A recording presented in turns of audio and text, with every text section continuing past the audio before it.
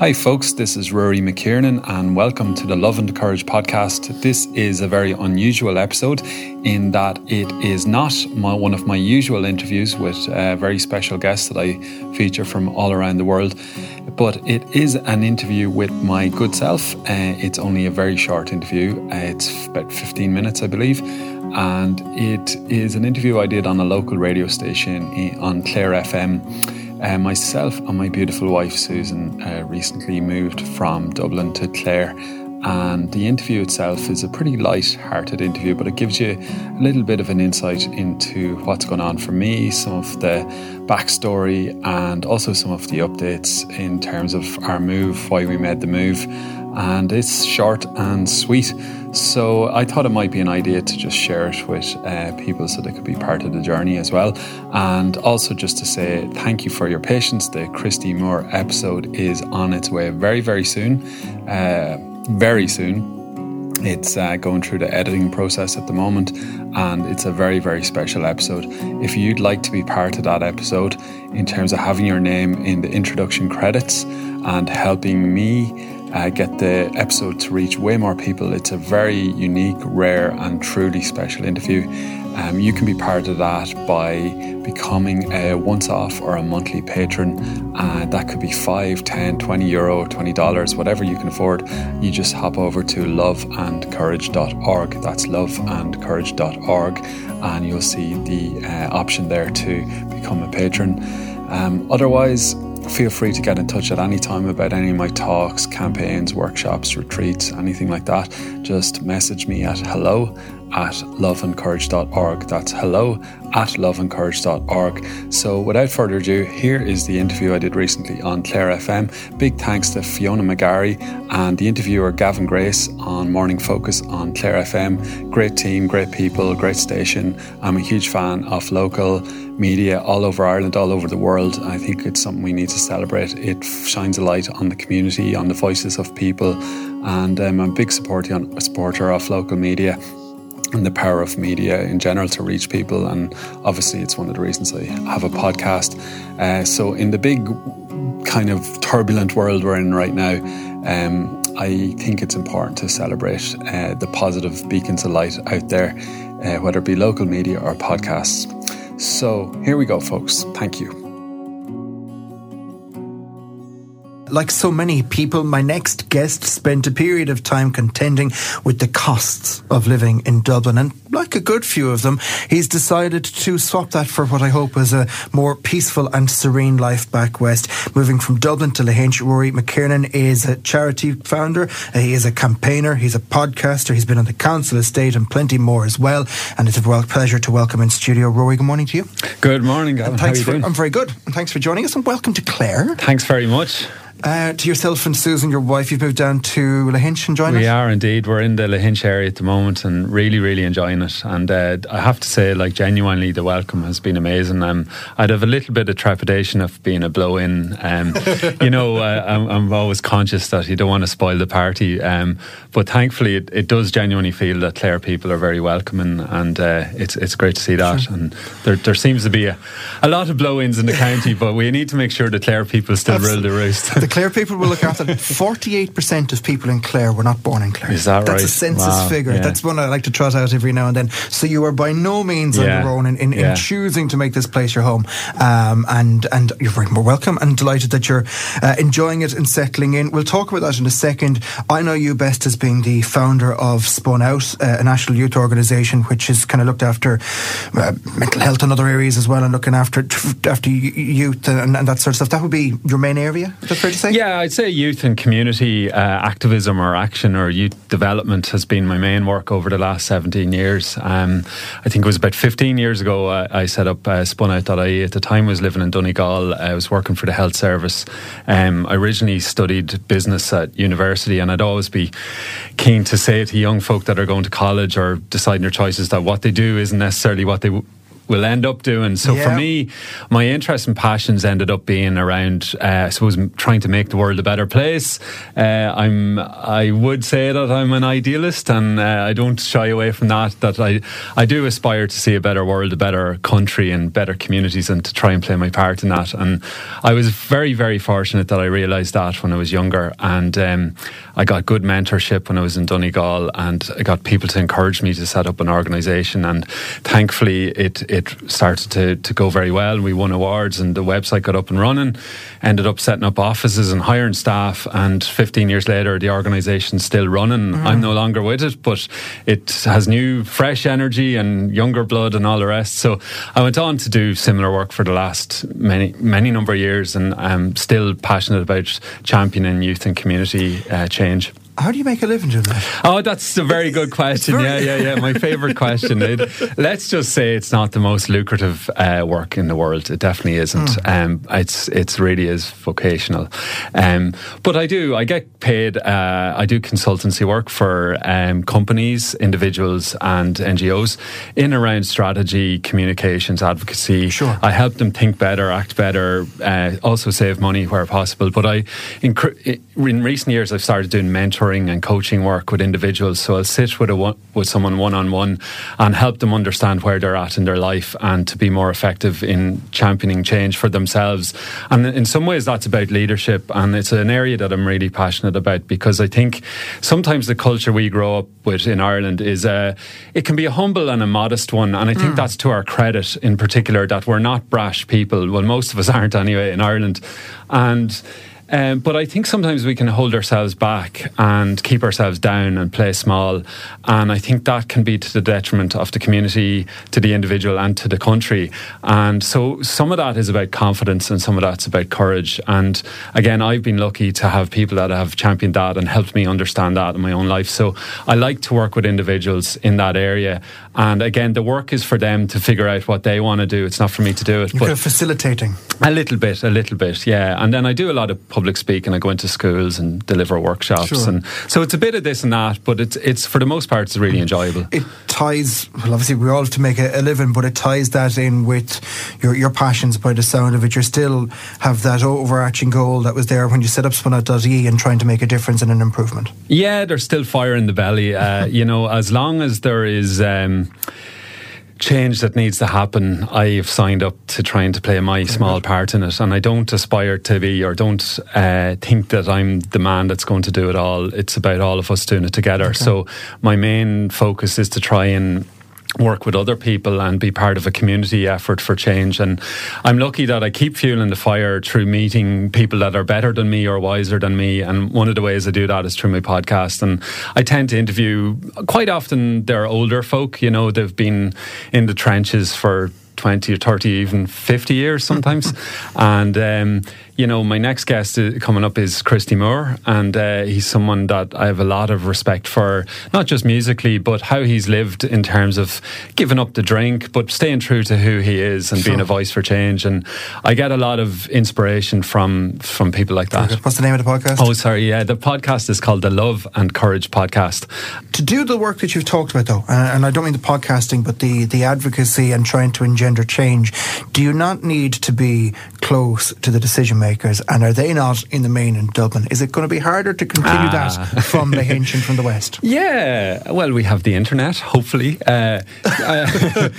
Contentious issue, and I do think broadband access at this stage in our country is ridiculous. The lack of investment and the poor decision making. Did it surprise you in any way? Probably not because you're from Donegal, but I'm actually originally from Cavan, believe it or not, apologies. Which is in some ways it can be with Donegal's worst broadband, I'd say, but I'm originally from Cavan. But no, I've lived a fair bit in rural Ireland. I've lived in Galway for many years, and I was only in Dublin for 8 years. And those 8 years were very fascinating, because I did get to kind of press the flesh with all the movers, shakers, and the who's who and what's what. And obviously, as you said, I served with the president on the Council of State for 7 years. So I met the Taoiseach and the Taoiseach and all of that. But for me, the power lies with the people, and want to be among the people organising for change. Yeah. And but you can change the people in front of you. But if you can change the thinking of a leader, that is a much more, the potential is there for it to have a much bigger impact, surely. Yeah, well, I mean, that's on the assumption that they're listening.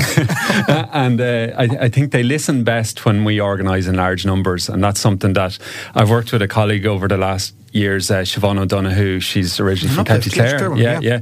So I was part of the founding team of Uplift, and we now have 180,000 members, and we organise through the internet and through petitions, through protests, through campaigns to create change. And that's large numbers of people in their tens of thousands coming together, not just electronically, but in physical terms, going to visit their TD's office and applying pressure that way.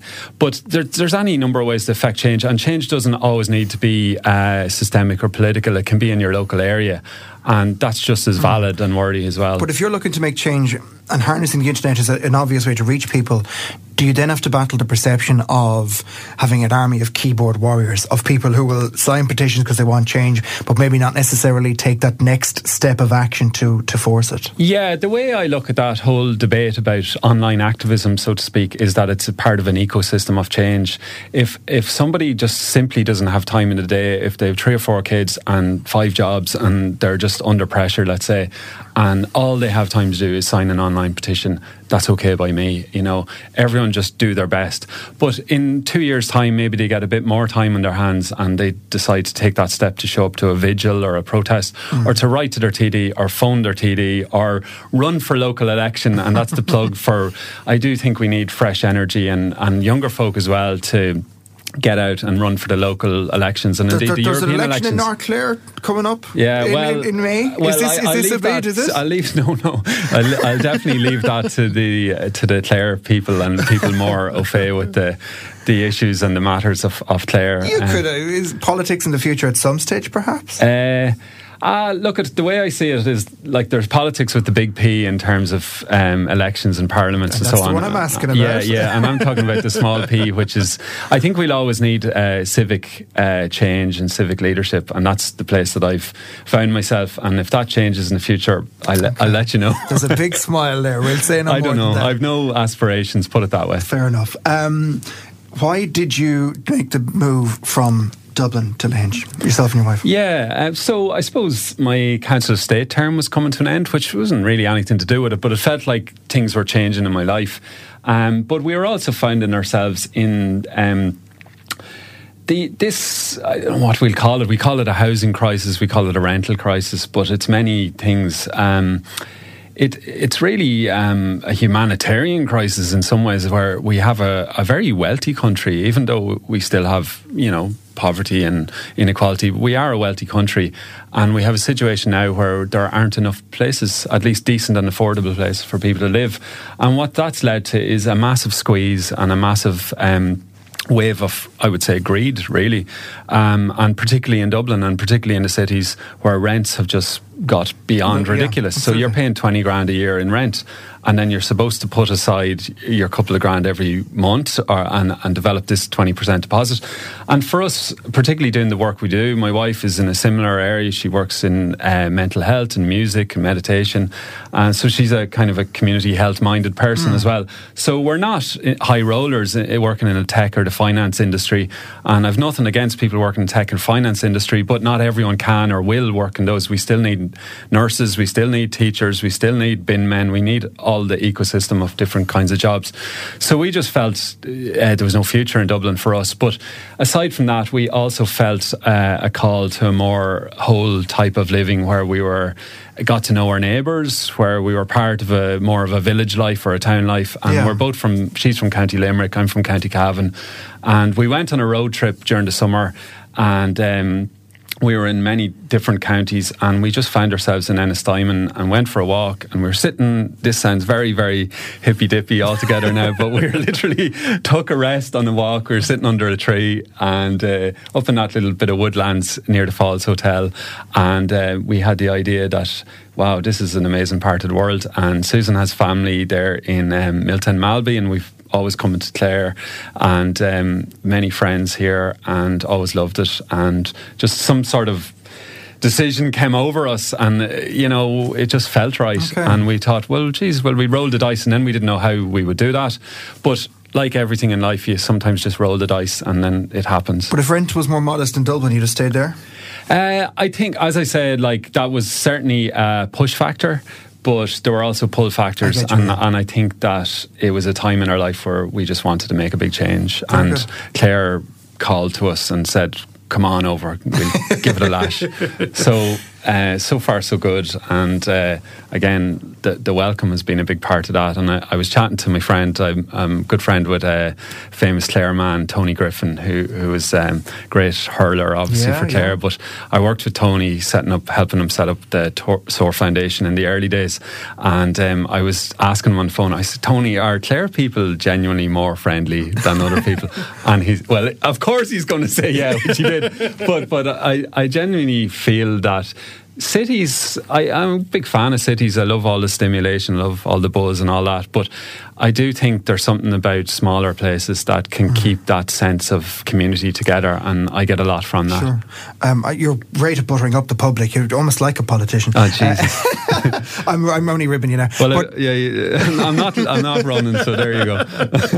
I'm only winding up. No, but in all seriousness, when you talk with the housing and the rental crisis and just the homelessness that gets tied in with that as well, maybe just to finish and to tie both of our themes together, can what we talked about before, in the way that you try to engender public support to force change, can that tackle an issue like that? That's arguably the biggest issue facing the country at the moment. Yeah, I mean, everything that ever happened almost that was positive, whether it be a radio station being built or a school being built or a hospital being built or a football team being started, was started by a bunch of people that sat around a table and said we should make that happen, and they made it happen. That's why we're in Clare FM, that's why people are at school, that's why people are in work, because it's a group of people, a collective. Generally there's one mad person at the start, and quite often they are a bit colourful or quirky or so if somebody has that inclination or a mad idea, as some people, it's not to dismiss that mad idea, it's to actually give it some energy and ask for help and bring people around a kitchen table.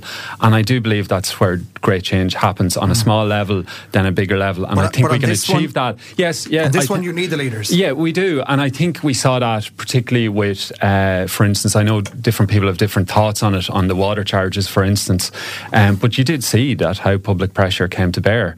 And it comes to bear on many different issues. And are we not very slow to do it as a country? Oh, we are very slow, yeah. And I do think there's some reticence there, and that's something to do around the confidence issue, is that finding our voice. Sometimes it's not easy to speak out because you're afraid of upsetting the apple cart, upsetting your uncle who's a county councillor, or losing your job, or someone thinking ill of you. But I say, well, damn it, like, speak out and get heard and rattle the cage, because there are too many things in this country that need to change and we can't hold back. Rory McKiernan, it's been a pleasure. Enjoy life in Clare. And thanks very much for joining us. Thanks very much. Hello, Rory here again. Thanks so much for listening to that interview. Remember, you can get in touch with me via hello@loveandcourage.org. That's email hello@loveandcourage.org. Coming soon, we have an amazing, unique, rare and very special, insightful interview with the legendary Christy Moore. You can support and sponsor that episode. I'll put your name in the introduction credits by hopping over to loveandcourage.org. That's loveandcourage.org. It takes 2 minutes. You can chip in €5, €10, $5, $10, whatever you can afford, and no pressure to do so either. All your support is appreciated in whatever shape or form. Promoting the podcast, rating, reviewing, subscribing, all of that, it's all good and it's all appreciated. So folks, thanks again. Until next time, here's to you, and here's to a world of more love and more courage.